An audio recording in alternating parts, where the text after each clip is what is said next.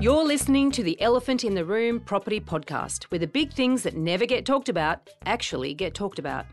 I'm Veronica Morgan, real estate agent, buyer's agent and co-host of Foxtel's Location Australia. And I'm Chris Bates, financial planner, mortgage broker and wealth coach. And together, we're going to uncover who's really making the decisions when you buy a property. In this episode, we're going to do a deep dive of some of the biggest aha moments that we've had in our first 25 episodes.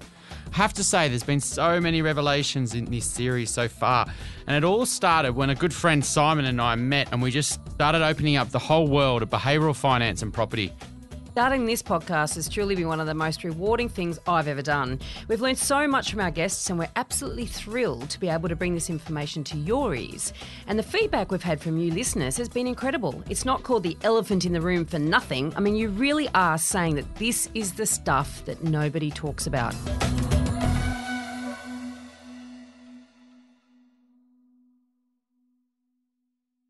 Before we get started, everything we talk about on this podcast is general in nature and should never be considered to be personal financial advice. If you're looking to get advice, please seek the help of a licensed financial advisor or buyer's agent.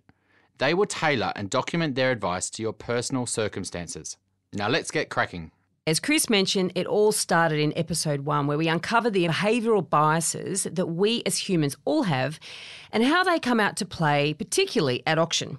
Now, there are the obvious ones, such as social proof, but the ones that really stuck with me were loss aversion, the disposition effect, sunk cost, and the consistency effect. I mean, these really are biases that can trap us into buying the wrong property and or paying too much. I mean, so let's start with loss aversion. I mean, the whole idea that the pain you feel from losing something is actually greater than the joy you feel from winning something or getting something, that just blew my mind. How many times over nearly every episode we just start saying, oh, that's loss aversion or that's sunk cost bias or whatever it is. We're just constantly thinking about what's happening. And I guess every time that we look at big decisions, we can start to pick out these points where the pain of maybe selling something when they should be not selling it, or losing maybe $500 on a building and pest and not wanting to going ahead with the property still. So just never ending that we keep on finding these biases, and the more that we talk about it. I know. I mean, the examples just come out every single time I'm, talking to somebody these days. I mean, you just touched on two there. I mean, the sunk cost, the idea that, when we go through this process of looking for property and evaluating property, and then we spend money on a building and pest, or we spend money on the conveyancing, and then we feel that we need to buy the property because you don't want to lose what you've just spent. I mean, it's insane when you break it down if it's the wrong property and if you've discovered a reason why you shouldn't buy it. However, this pool, this sunk cost bias is really compelling.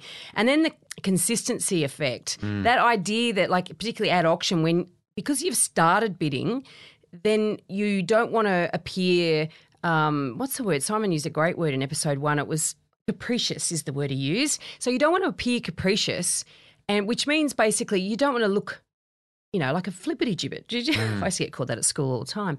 You don't want to look like you're flighty. You want to look like, well, I've made the first bid, so I've got to continue to behave in a certain way because I've already declared my hand in a way. And that's really powerful. Yeah, I mean, it's always easy for me to talk about clients that I'm dealing with and seeing these things play out. And there's one client at the moment, and 100% he's falling for this because he's found a property. He's kind of befriended the agent, or maybe the agent's befriended him, and he's kind of said, look, I really want this. And he's now told the agent that, and he's got the building and pest, and he's got his friend in there, and they've checked the pool, and they've got the contract done. And the problem is right now he's done all these steps, and the last thing he wants to do now is say, well, I can't buy it. And the reason he can't buy it is because the owner wants too much. And it's so hard for him to kind of unwind all that because he's told the agent he really wants it, but now it's coming to price and negotiation.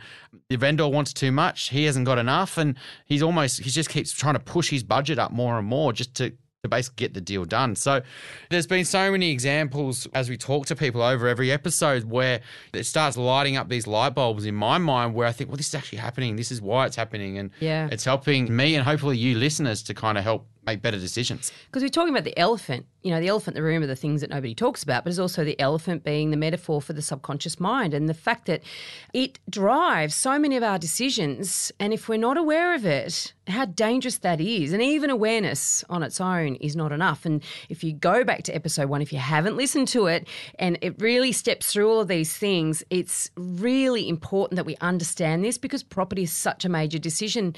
And our whole future is really hinging on us getting it right. Just lastly, I just touch on that disposition effect. That was so interesting, really. The idea that we are more inclined to keep bad property and sell good property. I mean, there's been a lot of studies done in the share market where share traders will, and it's tied in with loss aversion, of course, but the idea that you don't really want to sell a loss-making asset because you don't want to realise that loss, you don't want to actually admit you made a mistake. Yeah. And so you will sell an asset or a share or a house in this particular example that has made money because that will help you feel good about what you've done. And also you can pat yourself on the back and say what a great investor you are and sort of ignore the fact you might have other assets that aren't doing so well. Yeah, I mean, it's so common. I mean, there's so many beliefs that people, especially on social media and things like that and in barbecues, they start throwing out these little myths and these little lingos. Oh, don't worry, it'll always go up. All property goes up or it'll come back. Don't worry, just keep holding it. Oh, you only lose money when you sell. There's all these little things that, people, a gospel that people kind of act on.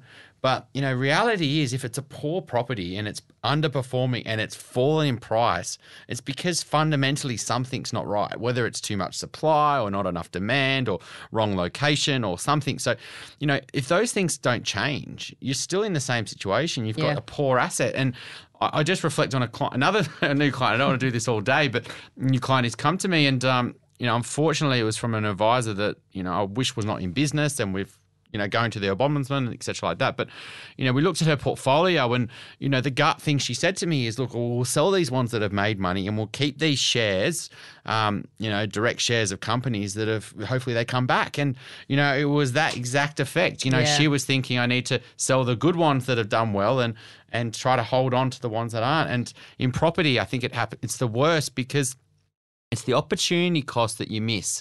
If you do sell that, it'll give you more borrowing capacity.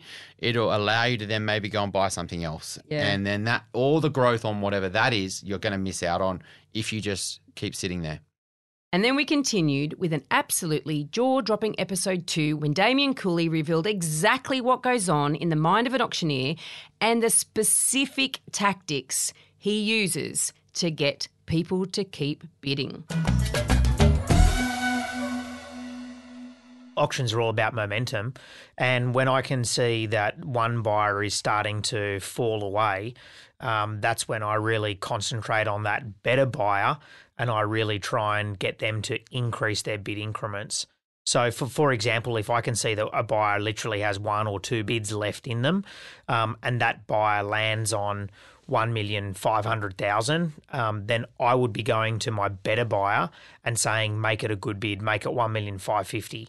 Because I want to be trying to get them to go to 1,550,000 because I know the person at 1.5. In my heart, I think I know. I don't really know, but I think that I can read that buyer and say, I reckon that's their last bid. Mm-hmm. I'm going to go to my best buyer and I'm now going to try and convince them to give me a much stronger bid because I reckon if they go 10, they're probably just going to buy it. So if I can get that buyer to go to 50, I've potentially just made my owner 40 grand. Yeah, I mean, Damien's probably someone that is probably at the top of his game, top of the tree. He's probably in the top auctioneers in the country. And you could see that from when we met him. And I was so thankful and not just with Damien because this was the start of our journey and, how much he shared and how honest he was and how much he was willing to help buyers because at the end of the day, he's been working for sellers, but he was, opening up the can so he could help our listeners, buyers, make better decisions and behave better at auctions and get a better result. I did love how he said he cut his hair every 2 days, which we didn't talk about that, but that was a little tongue slip by Damien, which he meant 2 weeks. He meant 2 weeks, but I guess that was quite funny. But, I mean, you can see he's a true professional and, you could always see that's, and how much that could make a big difference having a good auctioneer versus a poor one. It's just like every professional. What the difference is of having someone at the top of the game versus someone who maybe not. So yeah, it's actually very interesting because I think bidders need to understand that auctioneers practice. Good auctioneers do. I mean, when we interviewed Tim Heaviside, it was really clear that there's an enormous amount of work goes on. He's had auctioneer coaches. He actually, rehearses this stuff. This is no accident. They get up there and they manage to pull bids out of these buyers, and yet the buyer completely at the because they're not an expert, and the buyer quite often hasn't. Some buyers have never even been to an auction before. Yeah, I mean, Tim was another great episode as well, just like Damien. But, I guess if you were going to buy at auction, you definitely, before you even think about even going to an auction, just listen to, what the good auctioneers are doing and studying and the tactics that they're going to use to get your elephant going. And that's what an auction is. It's all about momentum, which Damien said, and they just want to get you started and get the elephant dancing. Absolutely. Look, I seriously think that if anybody bids at auction without first listening to this episode, they're absolutely mad. We've also had many great sales agents come reveal their methods and frustrations in dealing with buyers, and they've all said that buyers need to work with them, and there's no point in getting them offside. Yeah, I mean, we saw that with every kind of episode with, Mark and Matt and Michael, Marnie, Peter Gordon. Like, there's been so many different, agents that we have had in here. And, I do love when they do open up a bit more about, what they're trying to become is more of a trusted advisor, but also help work with buyers. And Matt on that episode really said that he would, spend 15 minutes or half an hour with a buyer that is new to the area and kind of talk them through the suburb. And that's just one way that, good agents are kind of helping buyers or working with buyers. And whether they're going to be 100% in your best interest and there to guide you and give you good advice, end of the day, they're conflicted. They're there to sell a product and they can only sell what they've got in their little, tool bag. But, they are there and they do have a lot of knowledge there. So if you do want to, I guess, know a market better, I guess it's tapping into that, but always being a little bit reserved on how far you go. There's also a lot of consensus around why, when and how they'll sell a property before auction.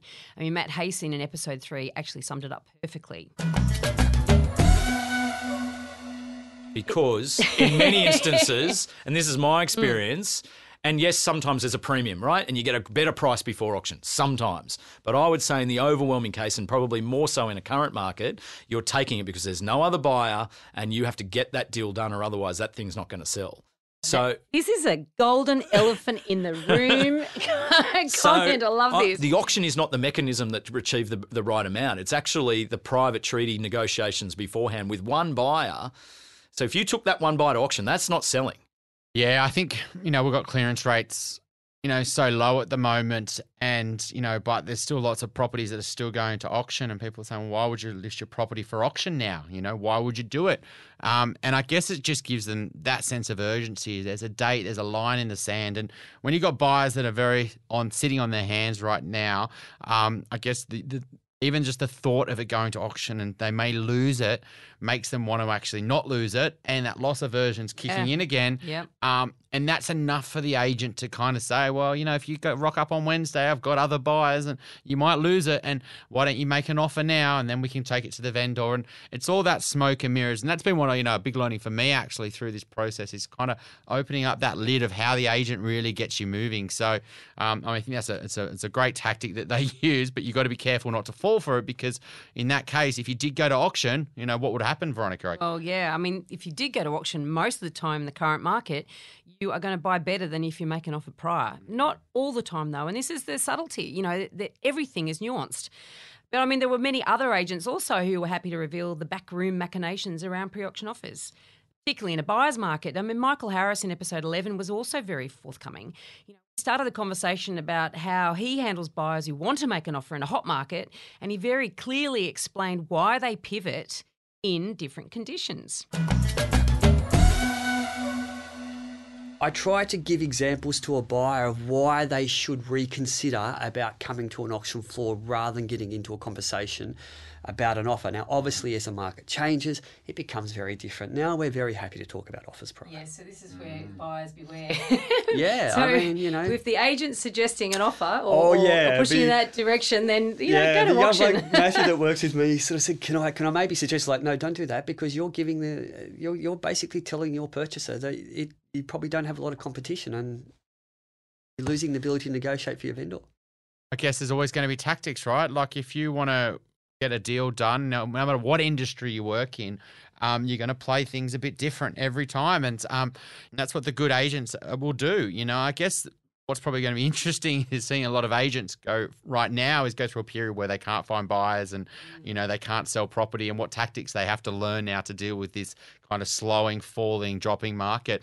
I reckon there's probably very few agents that have been through 2003 till 2010, where it was a bit tough. So, I guess they'll be all learning new tactics now. I imagine 2019 will be a real estate education sessions all over the country. And there's be a fair attrition rate too. I've already seen it. There's the young ones that came, and I say young as in young to the industry. That doesn't necessarily mean age-wise young. Young at heart. Just young in terms of experience. They've come into the industry in a boom and they're like, oh, this is all too hard. I'm out of here. I'm going to go find the next booming industry. Don't know what that is. But the thing is that you'll get people that will leave the industry because they're not up to it. They're not up to learning these new skills, basically. But, and certainly when we're dealing with agents, we can see which ones don't know how to deal with it and which ones do. Yeah, I think it's happening in everything related to property. So, I guess with, let's say there's less transactions just more broadly, that's real estate agents, that's conveyancers, that's the state government revenue, it's mortgage brokers, it's, and so I can already see it in mortgage brokers world. There was a post online last week and I read it and he goes, I've had enough, I'm over it, I'm going back to the corporate world. I can't deal with banks anymore. And, it's just a sign of because things are much tougher this year. You're actually having to lift your game and you're having to learn and how to be better at what you do to get through this tougher lending environment. And, you can't just write loans for fun, basically, which is what they potentially could do in the past. So I think in many parts of the property market, we're going to see, a pullback of people who aren't there just for a short-term buck and not willing to invest in their kind of knowledge, I guess. Not a bad thing in reality. I don't like hard times, but at the same time, they do flush out all of that. So it's pretty good. Many of the other interviews that we had with agents also revealed other surprises. I mean, remember our chat with Ewan Morton?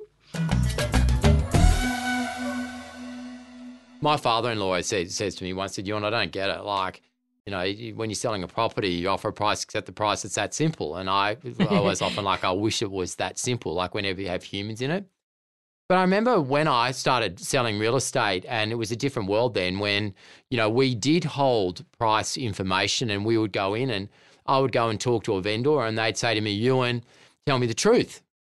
And my father, who's in our business, always said to me, son, you've always got to lay straight in your bed at night. Like, we're from the country and that was his big thing, right? So they'd say, Ewan, tell me the truth. And I'd look at them and I'd say, oh, do I really want to do that? They'd say, no, tell me the truth. So I was like, okay, I'll tell you the truth. Your property's worth $1 million or whatever it was. And then the next person would come in and they'd tell them 1.2 or 1.3 and it was a lie. And they would say to me, well, Ewan, we've gone with the other guy because they could sell better than you. And I'm like, could they? Or they just lied better and you believed them. And then in 4 weeks' time after that, they're coming back and say, oh, Ewan, I say, what did you do? Oh, we sold it for $1 million. I was like, that's exactly what you said. We should have gone with you. Now, that's a very, very frustrating situation if you're an honest person, right? Which I deem myself to be So we all amended our behaviour to be able to deal with that. And there was times you go, you need to tell the vendor what they want to hear and then deal with the truth later. Because at the end of the day, the guy who said 1.3 he's the one driving around in the Mercedes with a commission and I'm still in my second-hand suit, So you're not feeding your kids by telling the truth. That's right. And I found that very hard, right? The beauty of today is now all that information's out there is that when someone asks about price now, so we go back to that situation, you do that in 2018. In fact, one of my guys just relayed exactly this story to me yesterday where the owner would go, well, Ewan, what's it worth? $1 million. Oh, I agree with you because I've been to university and I can run an Excel spreadsheet and I reckon you're right. And the man who goes in there and says 1.3, the vendor's now going, well, I've assessed that information. I think you're lying to me already. So the beauty of today is that we're actually in the era of the point of difference for an agent is good character. Like, can you believe that? Like it's now love good it. character. No, Yeah. that's fantastic. I mean, that's such a good line, isn't it, really? And I think it's timely, and it's what, I guess, in every industry that's what people are looking for, is that kind of true trusted professional. But, I do feel for real estate agents because, I did know about this a lot in the investment world, is that, if you would most likely pick the advisor who basically lies to you. And I that with clients, I've talked about that for clients for years, where, if you went into an office for an advisor and one advisor said, look, I don't know where the world's going, I'll just give you market returns. One says I can beat the market by 3%. You're most likely going to go for the one that says they can beat the market, even though there's so much research out there to prove that that's probably not the case. So the advisor giving you more the realistic kind of advice there and just trying to guide you the best is not the one you're going to pick. And I think that's exactly the case with real estate agents. I think, most people, go for the agent that believes in their house the most by pretending they can get the biggest price. Well, we all want to be rescued, don't we? And we want the easy way out. And I know when we interviewed Lorna Patton about the wishful thinking episode, we talked about the idea it all stems from not feeling good enough, which is pretty sad that we think that way, but it's really prevalent, and it's prevalent throughout a lot of us unless we actually address that. So, yes, it's a bit it is really hard too as an agent, and I know myself because obviously being a sales agent, but even as a buyer's agent, I don't use the same bullshit lines that other buyer's agents will use. And when I was a sales agent, I didn't use the same bullshit lines that other sales agents would use. And I know that there's times I lose business because of that, but I'd still rather sleep straight in bed.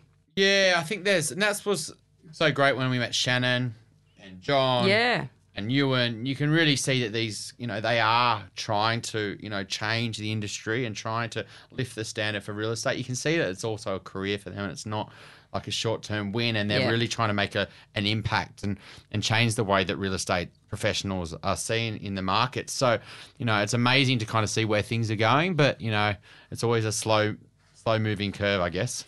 It's also interesting what he says about the information age and how that's changing the way that we all approach property. I mean, to be honest, I think Ewan sort of gives vendors a little bit too much credit there, in the sense that he's saying, well, they've got the information at their fingertips and they then know how to apply it. I do think that he's being a little bit overly positive then, because I still think the emotion does kick in. And even though I'm seeing the evidence that, my property may be worth X, I still, in my deepest, darkest, the pits of my stomach, I want it to be worth Y. And so I'm still going to be looking, that's that confirmation bias, I'm going to be looking for little bits and snippets and nuggets of information that might help me confirm what I truly want to be the case rather than really what is the case. But there is a lot of information out there, and certainly haven't we learned a lot about data and research. I mean, we've been privileged to talk to so many experts, Kent Lardner, Luke Metcalf, John Lindemann, Frank Gelber, Pete Wargent, Peter Koulazos, even Jane Slack-Smith is really big on research, and I hope I haven't left anybody out. But I really remember the fascinating discussion with Luke Metcalf around machine learning and AI and how the elephant can make assumptions that might be a little off beam, and really how research is great and information is great, but we need to know how to interpret it. It's the ability to see beyond if you simply come to the suburb and take an impression. So one example here is buyer's agents will tell you that distance to train station is a predictor of growth. And sure enough, if you just look at that alone, if you just asked an analyst, what's the relationship between train stations and growth, they would say, yes, it's better to buy near a train station because there is growth. Yeah. But I put that into the machine. That was one of 70,000 different predictors. The machine did not use that data. It was not used in the model. And it was a pretty good model. It was better than some humans out there, right? So why would that be? I had to look deeply into it. And what I found was it was making use of the census data, specifically people saying that they were taking the train to work. Right.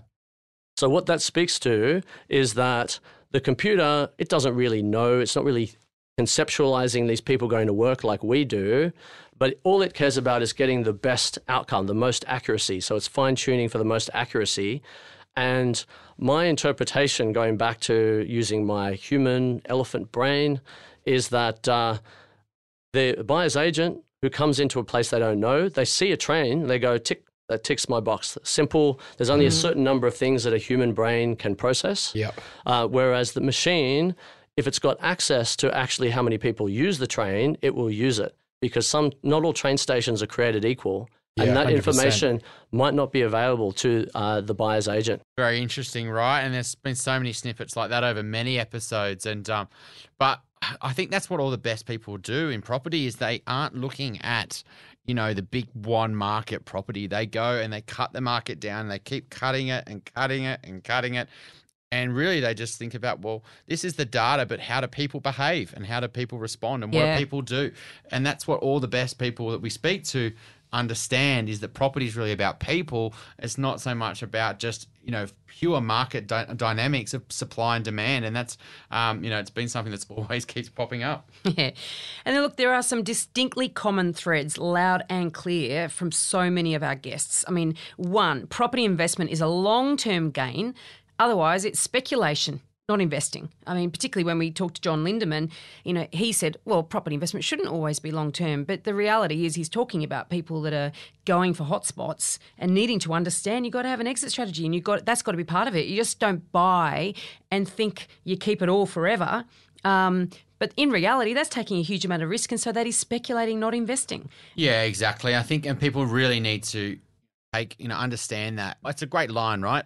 Investing is long-term and speculation is short-term. But once you break that down, like long-term, in my view, is like 20, 30, 40, 50 years. Now, it sounds crazy, but, if you are in your 20s, your 30s, your 40s, you could own a property for 30, 40, 50 years. Yeah. And so I think, I'd really challenge listeners to think really long-term and think, well, why would I ever sell this property? If this is a really good property that I buy today, I really want to hold it for as long as possible, and that could be till I'm in my 70s or 80s, and such a long time frame. When everyone start talking about, you should buy in this hotspot and things like that. Now we're talking speculation, and that when you're investing with speculation in the property market, it's highly risky because the transaction costs are just so high. Yeah. Whereas you buy in the share market, your transaction cost could be $10 a trade. So it's very cheap to go and speculate in the share market. But also, I can speculate $5,000 in the share market, whereas with property, I've got to speculate. My $100,000 as a deposit, and then the rest that I'm borrowing and the commitment to that borrowing. So the implications and the consequences are massively, massively bigger. Yeah, exactly right. I mean, you're leveraging it. You could be leveraging it one time, 20 times, or, you could actually, which a lot of investors do, they borrow every single dollar because it makes sense from a tax point of view if you've got home debt. So, and I would, encourage people to do that if they had home debt equity in their home, then borrow every dollar for these investments. So what you're doing is basically got 100% leveraged investment, putting, and if it goes up, great, but if it goes down 5-10%, you lose a lot of money. So be really careful with speculation, because it all comes down to you have to sell to get out, because it's not something that's a great long-term investment. We're just trying to make a short-term win. And I think the last year, it really has showed how, people speculating in Sydney, Melbourne for the last, in short periods would really be hurting. But then also it'll be interesting to see what other hot growth markets that have done well over the last couple of years. If we come back and look at the figures in 2 years' time, are those, returns still as strong? I don't know. Well, I mean, when you're buying into an investment property, everyone wants to feel like they immediately made some gain because it makes them feel good about themselves. But, that's very, very short-term thinking, and really that's crazy. I mean, the other thing that came through loud and clear with so many of our interviewees is that urban areas within 10K radius of Sydney and Melbourne are the safest long-term bets. And this just came through loud and true through so many episodes and so many different experts and so many researchers and so many experienced people that and I'm not saying, and none of them are saying you can't make money elsewhere, but it comes down to that low risk and long term. And it's not just me, because that's where I buy in terms of Sydney. I'm happy to know that I wasn't wrong. It's not confirmation bias, because we haven't actually prepped anyone before they come in here. It's just that the logic and the history and the data all supports that. Yeah, I mean, it's so true, right? I guess one thing that I've probably changed my view over the last 12 months, just because of what's happened with APRA, what's happening potentially with negative gearing, is, not only is it in the inner rings, where there is limited supply of property, but it also have to really focus on the demand side now. Make sure that the demand who want to live in that property or own that property is really people who want to own it, basically. It's owner-occupiers rather than investors. And, I think buying for the investor market right now, when you've got all this, everyone trying to kill the investor market and, the banks not being able to lend to the investor market and no foreign investment, you've really, you're asking for trouble.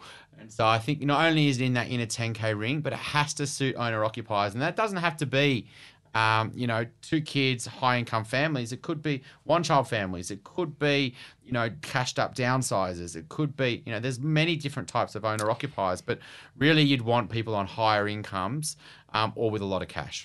And look, we discussed that with Jared McCabe. He's a Melbourne buyer's agent, and we talked about those principles and the idea of multifaceted buyer pool.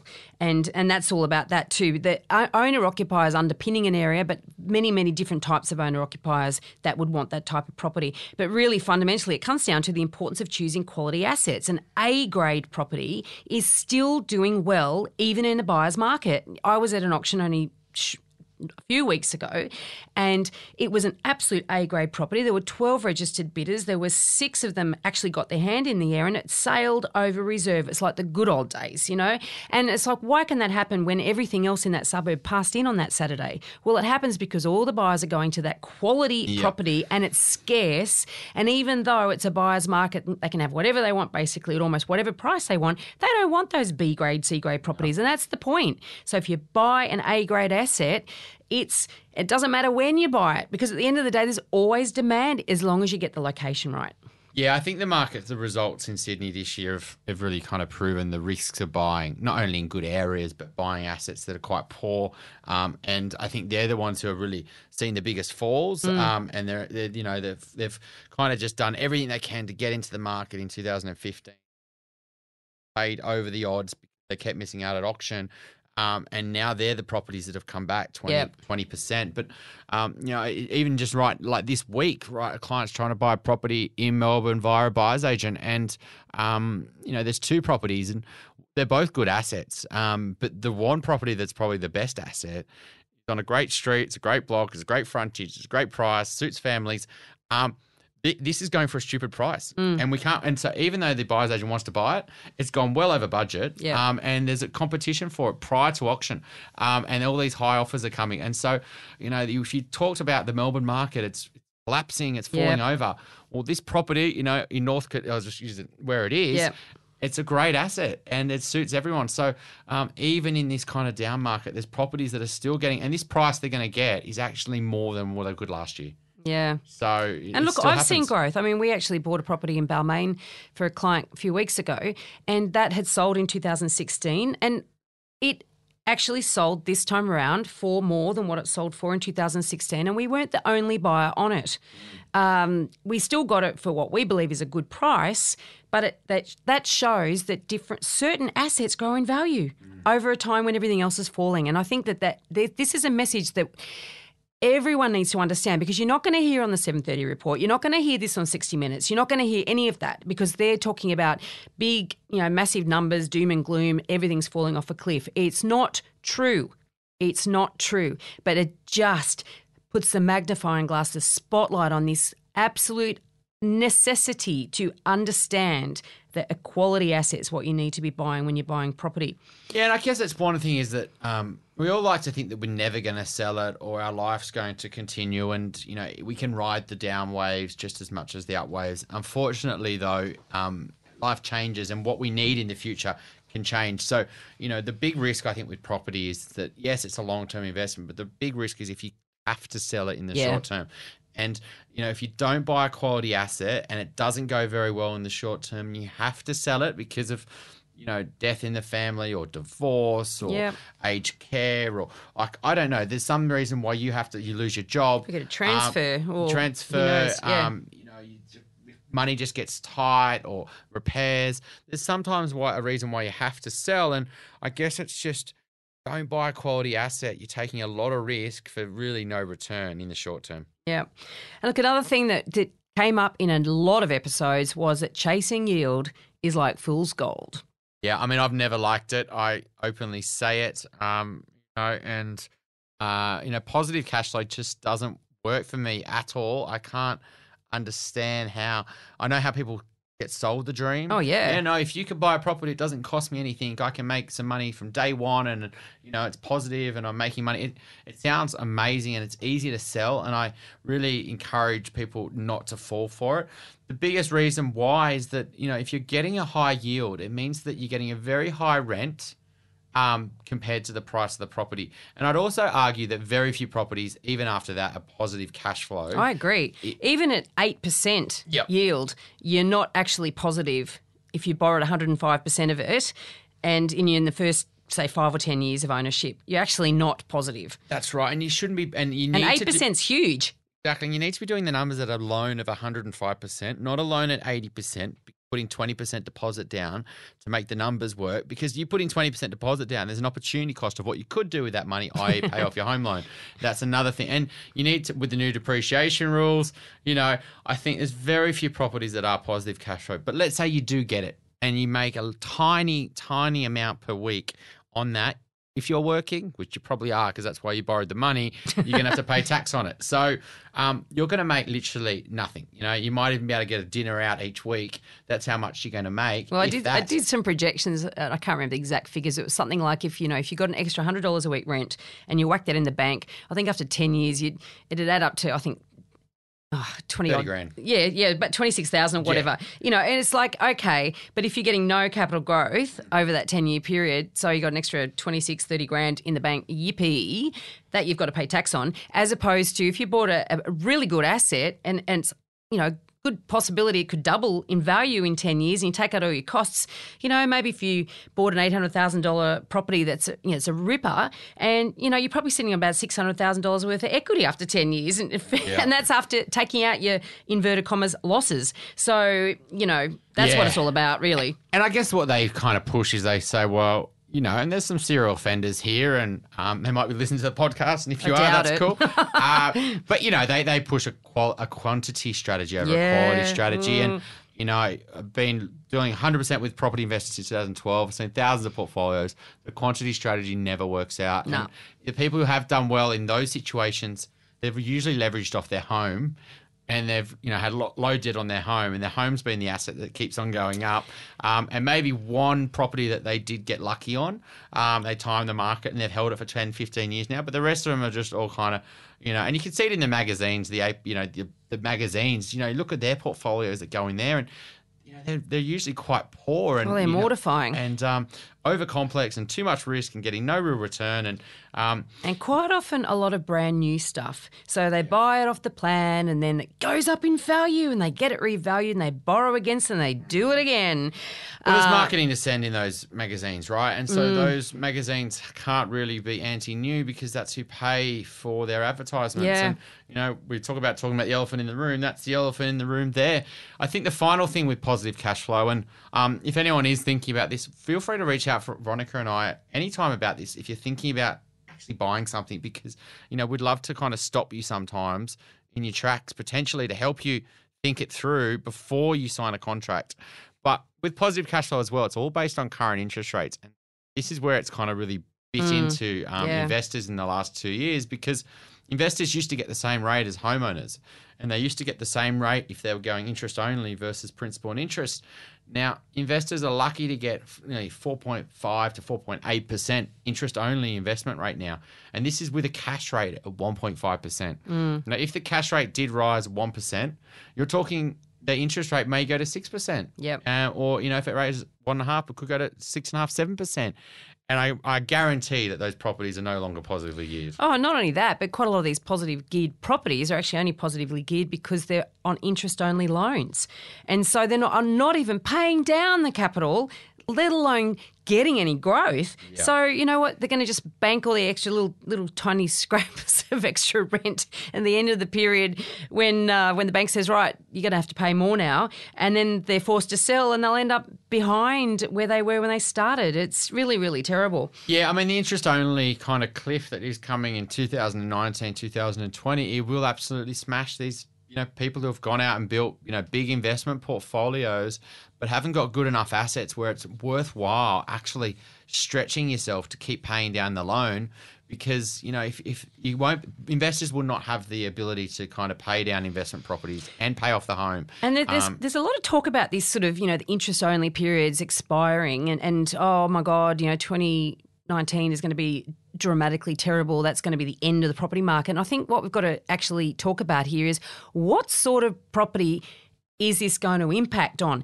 And where it's going to impact, where it's really going to bite, it's not going to bite in a suburb with lots of established properties where people have bought at all different times and they've bought under different circumstances, borrowed different amounts of money, and some are on principal interest, some are on interest only, and some will expire in 10 years, some in 2, all that sort of stuff. When you go and buy in a brand new apartment complex and you and 80% of the owners are all investors, or you're buying a house and land package, 50K's out for the city and the same deal, you and 80% of the buyers were all investors. You and 80% of the other buyers have all borrowed similar amount of money. You've probably gone interest only. Your interest only periods are probably all going to expire around about the same time. You've all got really the same properties. There's no scarcity internally. Like all the houses are the same, all the apartments are the same. You're all under the same financial pressures. Those that can't afford to hold on, or those that decide to bail, will all list their properties at the same time. Yep. And buyers will have choice, and buyers, we're looking at them, and it's already starting to happen in these newer developments and outer areas and these high-rise developments, where the buyer's like, right, well, I could have that one there, that one there, that one there. They're all roughly the same. I just want to work out which owner is under the most amount of pressure. Who can I screw the most for price? And that is the sort of area and type of property that's going to suffer big time. And that's because you've got all this stuff happening, same demographic to same people, same time period. Yeah, 100% agree. Like the interest-only kind of conversation is 100% just investors. It's not owner-occupiers. And the owner-occupiers are already switching to principal and interest, in trainloads, I guess. And so the portion of loans that are on interest-only now is collapsing. But that's because homeowners are all switching to P&I. And every loan that goes through now with the banks is all on homeowners, are all going through as principal and interest. So all new loans are principal and interest for homeowners. It's just all these investors that have bought, investor stock on interest only, and they're all in areas where there's lots of other investors. They're where everyone's going to say, hang on a sec, I can't afford this anymore. I'm not making much money. I can't afford the principal repayments. I'm going to sell. And the problem is that if everyone's thinking the same thing, it's kind of a race to the bottom. And this is the discussion is not had on the 7:30 report, and all those shows, the news shows that are talking about this, they're not having a discussion about that. They're doing the woe is me, bleeding heart stories where they're going to interview people that are affected by this, and I do feel genuine angst for them. They're in awful situations. But the thing is, a little bit of research could have helped them before going along and following the herd. And now the herd's all going to fall off the cliff together, but the herd all went and bought this stuff together. And this is the problem with groupthink, really. I love that we probably, I've been very passionate or anti-new from I started in, looking at property in 2012, really. And fortunately, I got kind of good training really early on and met buyers agents and really quickly understood the foundations or the fundamentals behind it. But what I love in 2018, it's all coming out. And this wasn't coming out in 2016, 2017. 2000 was the year, I believe, where off-the-plan investments basically been shone the light on. And, in the 7:30 report, we keep going back to it just because it's been on recently. And they actually started talking about off-the-plan properties. And every day when I flip the paper and it's off the plan. And people are switching on, which is, making me very happy because, they're the people who have taken the biggest risk and are feeling the most pain and are going to feel the most pain. And so I think that, that was, to me, one of the biggest elephants in the rooms that I'm so glad that we're talking about. Yeah, and it's only one of the many risks of buying off the plan, though. And how many of our guests, unprompted, have actually discussed these risks. I mean, in episode 10, Michael Ferrier from Ion was very forthcoming about the potential cost of defects in new builds, and that's simply something people are not expecting when they buy brand new. They think that insurance is going to pay for them. New apartments, are they free of these big special levies or, are they some of the more guilty ones? No, sadly they're not. And look, some of the biggest problems we see are in new builds. And what happens is there's a bit of a rhythm to this, is that all of the units get sold, people move in, there's a defects process, which is normal. And then once all those defects are identified, then there can sometimes be legal action between the developer and the builder, and then both of those people in the owner's corporation about who is obliged to fix those defects. Mm-hmm. Now, we often see these defects running into the millions of dollars, and often when it gets settled with the developer, there's still a shortfall, and the owners will have to pay for that. So you do see special levies in pretty new buildings. And water penetration, I've got to say, is probably the most common problem that we see. Mm-hmm. And that can be a major issue. If none of the balconies are sealed and water's getting into the units, you can imagine that's the problem. People buy an apartment, a new place, and think, wow, I've got this brand new place to move into. And then Rains. It rains. And then there's work got to go on then for the next 2 years to fix problems.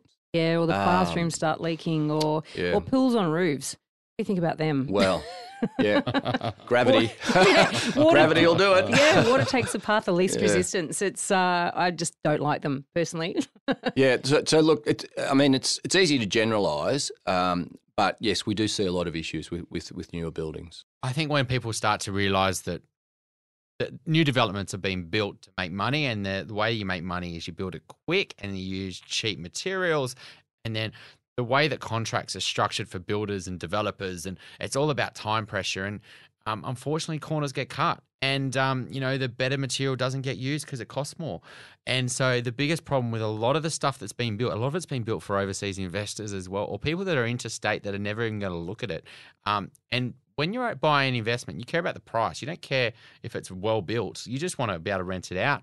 And so I think a lot of people just assume they're all well built. Yeah. Just because it's new, nothing should go wrong with it because it's new. And it's an assumption that a lot of people have. Yeah, and unfortunately, you only have to go through a drive through areas where there's lots of high rises and think that was new. That was new 2 years ago, but look at it now. Yeah, there's a lot of those. And so, I think, even when you're buying new house and land packages and you're buying, new townhouses in the middle ring, it's new, it's untested. I've just got a client just recently, and the nightmare they've had to go through. They bought a brand new house in a premium suburb in the eastern suburbs of Sydney, because they wanted new. Because it was new, it's untested. And they bought it off a builder who'd bought it off a developer or something like that. But they were the second buyer, so they weren't actually buying it directly from the builder. Now this house was basically, 2 years later, it was unlivable. And they've had to go through years of fighting to win their money back. And so you've really got to be careful when you're buying new, because the property's brand new, hasn't been tested for storms and things like that. And so when you're buying something that is established, it's a solid house, it's been there for 60, 80 years, it's probably a good chance it's going to be around for another 60, 80. Now, I think Amanda Farmer was even more forthcoming in episode 25. I mean, she's a strata lawyer. She actually says that she sees some contracts for new properties that make her want to vomit. And she actually used that word, didn't she? Yes, she did.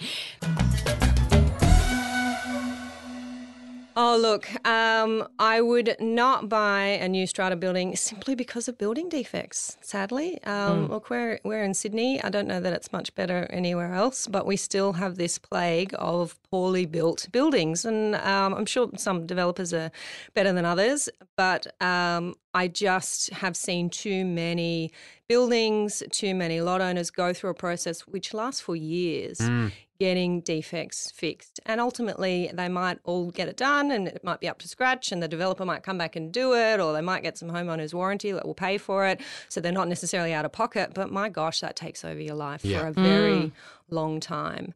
I have had clients who have bought off the plan before. So I said I don't do much conveyancing, but when I do, it's often off the plan contracts because they are more complicated and do need more attention. And it's very important for any listeners who are thinking about buying off the plan. Make sure you true. get proper advice, and you're buying strata, get it from a strata lawyer. Why are those contracts complicated?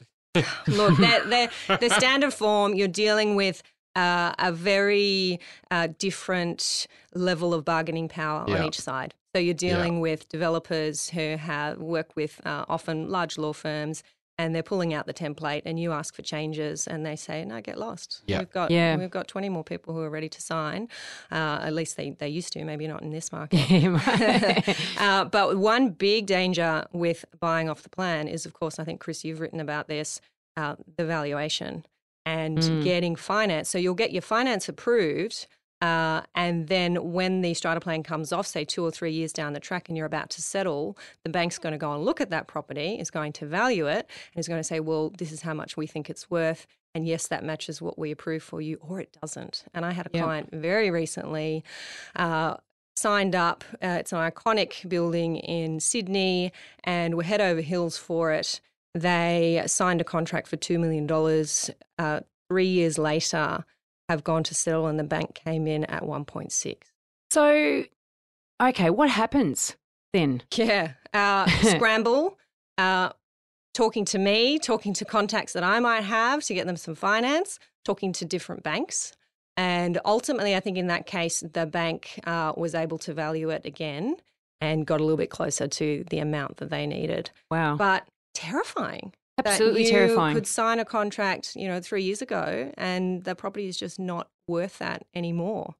And I think we're going to see that, and Chris, you probably have more to say about this than me, but more and more I think we're going to see in this market. Settlement risk is probably something that, not anyone even thought even existed. Did the term even exist, more than a couple of years ago? Yeah, I know. And it's like, well, why would you not be able to settle? I've got the deposit. Well, the games have changed, right? So you need a bigger deposit. You can't borrow as much money as you could when you thought you were buying this off the plan high-rise apartment, When it settles, the property market's fallen. So what you paid is actually more than what it's worth today. And, a valuer's not valuing it, taking a low valuation. The value is being real. The value is giving it a real valuation based on what it's worth today. And banks can't lend you on what it was worth when you signed the contract. So it makes sense that, we're going to have problems. And, I think in 2019, 2020, settlement risk is going to be something that's basically banded about everywhere because everyone who bought properties in 2016, 2017 are going to get those properties in a year or two, and they're not going to be able to settle. And when they bought,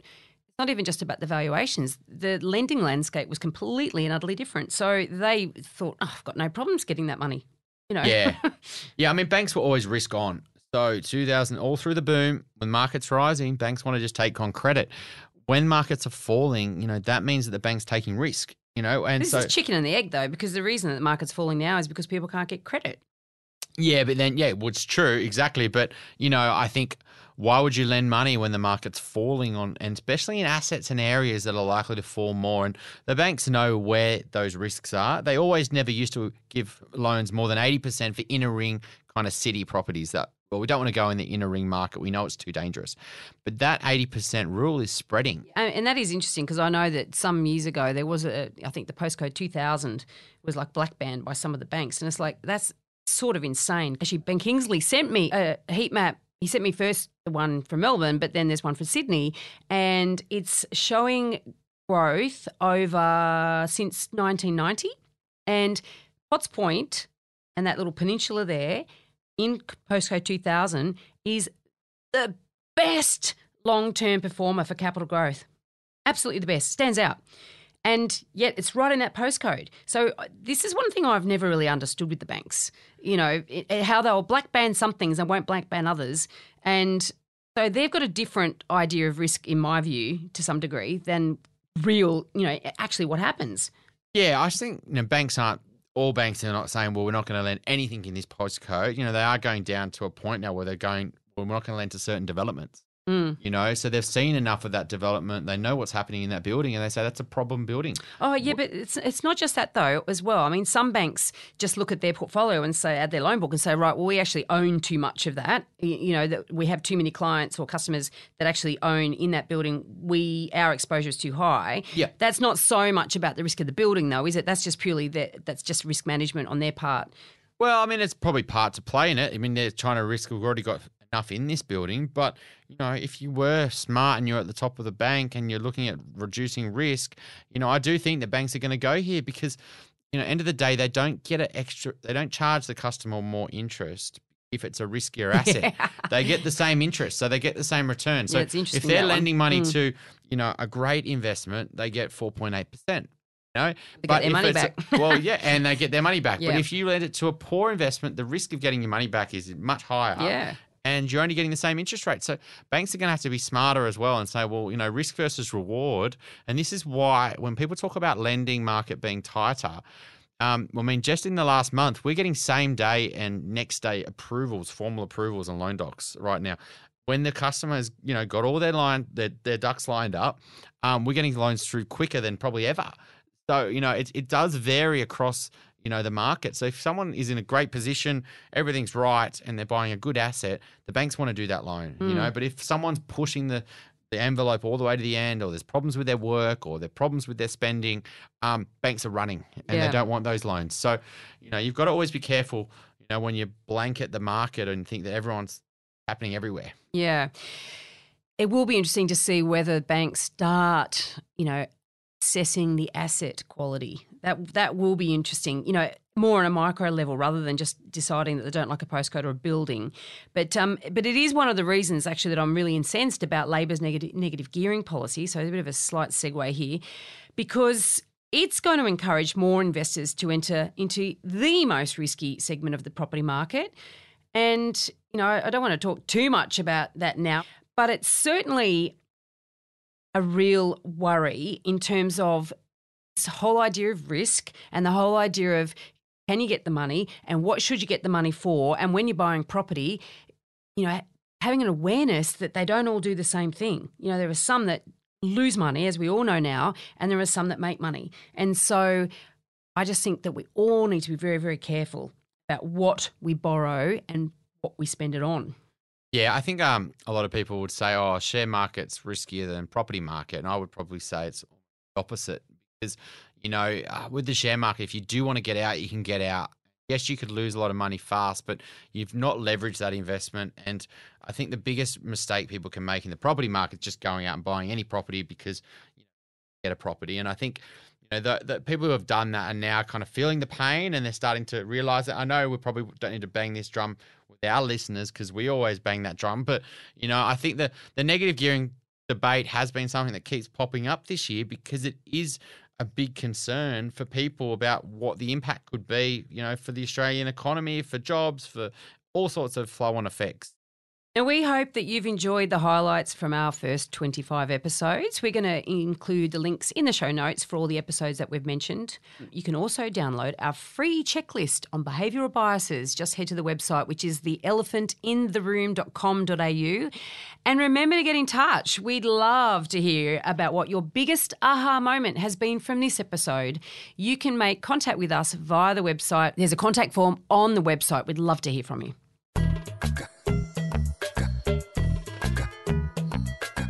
Tune in to our next episode when we interview somebody a little bit different. Cameron McQueen works for a development company in Melbourne and they specialise in the Chinese investor. Oh, drum roll. Now, there's a lot of fear and negative press around Chinese investment and, some of it may well be well-founded, but you'll have to listen to the episode to find out what they're looking for, why they're buying here, what they're buying, and whether or not we should be scared. The Elephant in the Room Property Podcast is recorded at the Sydney Sound Brewery. This week's podcast was recorded by John Resk and edited by Gordy Fletcher. And thank you so much for joining us and lending us your eardrums throughout 2018. We've absolutely enjoyed bringing everything to you. Thank you for supporting us. Thank you for your messages. Thank you for your reviews. And we're looking forward to more and better in 2019. And I second that. It's been an amazing year and we do appreciate every single one of our listeners for supporting us. We can't wait to bring you some even better content in 2019. And a Happy New Year. Happy New Year.